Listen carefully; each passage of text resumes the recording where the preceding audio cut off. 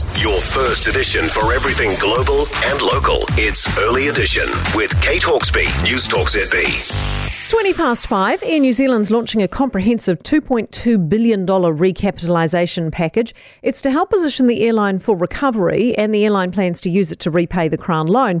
The government's confirmed it'll participate in the raise to remain a majority 51% shareholder. Well, with us now is aviation commentator Irene King. Morning to you.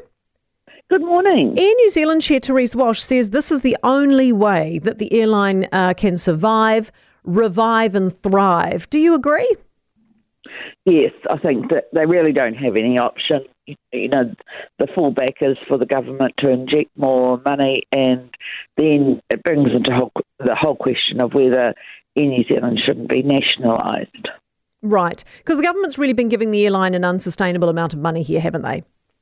Oh, absolutely, and it's the only way it's survived, and it's fabulous when you've got the government as the banker of final resort.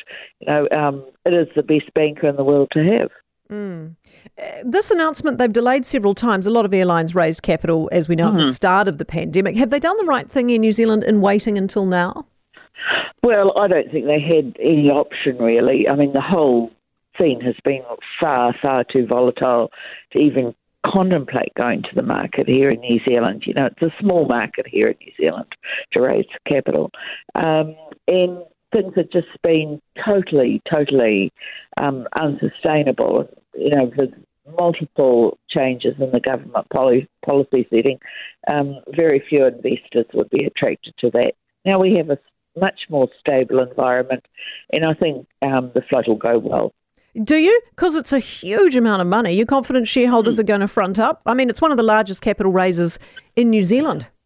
Yes, look, I would be pretty confident. As I say, you've got the ultimate underwriter in the government, and a lot of shareholders will understand that they've got the government backing this business. Very few businesses in New Zealand like that, and ultimately they know that the government's not going to let this business fail.